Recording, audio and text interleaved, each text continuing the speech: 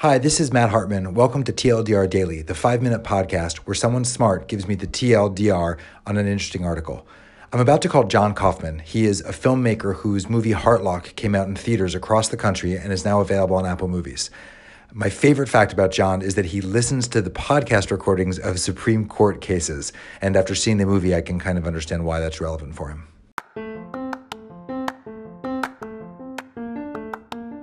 Good morning, Jon. Good morning. What Thanks are for having you? me. Yeah. Thank you for joining. What are you reading? So I'd like to talk about a single paragraph in a book called The Poisoned City by Anna Clark, which is a super powerful, I'd say, piece of journalism about the 2014 Flint water crisis. And so this is the paragraph. Okay. Public drinking water systems are the perfect embodiment of the ideal that we might reach toward. The sprawling pipelines articulate the shape of a community. House by house, they are a tangible affirmation that each person belongs.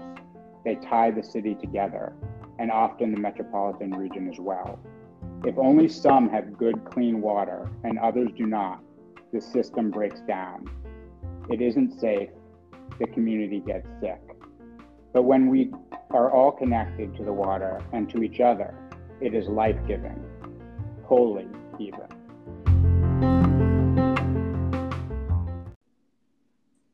So, as a filmmaker, I'm a very visual person. And so after reading this, my mind instantly went to this like epic visual, a bird's eye view of a city with its pipes exposed, revealing this massive network of linkages that exist between all of us.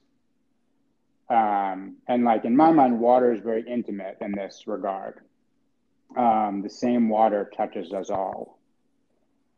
And the fact that these pipes are hidden beneath us, makes it even easier to take it for granted. And in America, at least, we expect water clean water to be available to us everywhere and always. What happened in Flint, as is the case in many parts of the world, shows us how devastating it is, though, when this expectation isn't met. And besides the terrible toll on the human body, such a crisis affects the psychology of a community, I think, and its residents in countless and nuanced ways.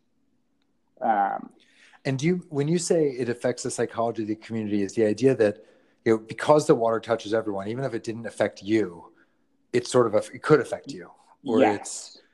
Yes. Okay. Like for example, like here's kind of a thought exercise. So like as a public utility, water is delivered to Flint by the government. Yet if the government can't be trusted to even deliver clean water, which is such a basic and intimate resource, then why trust public officials for anything? Why trust the police? Is that what the book's about? No, this is like kind of my like takeaway after thinking about it.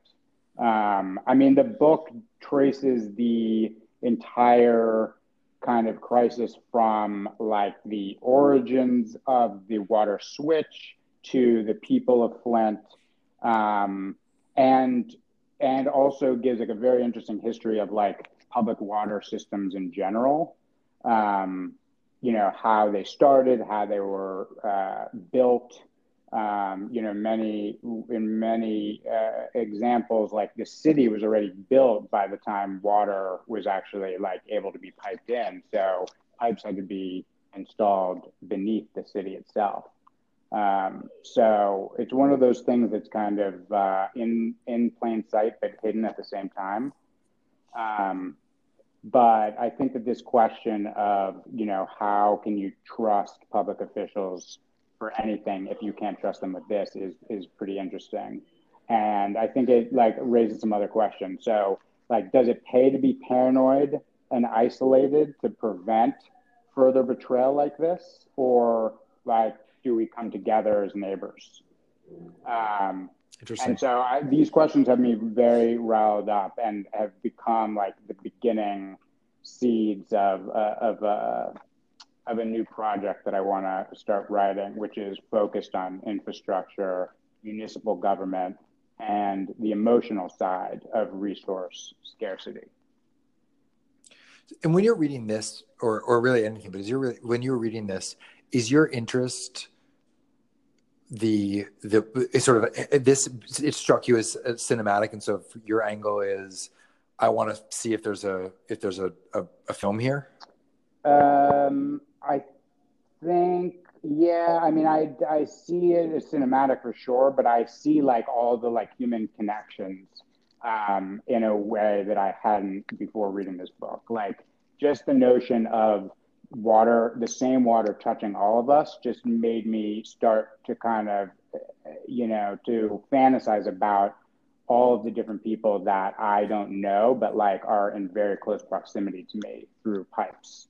And like what a story about those pipes would could reveal about us as human beings, um, and ways in which I could kind of use moving pictures to like connect images through water and pipes. Really cool. Well, thank you so much for joining us. Super interesting. Thank you. It's been a pleasure. Thanks for listening to TLDR Daily. I'll link the article in the show notes. You can find me on Twitter at Matt Hartman. See you tomorrow morning.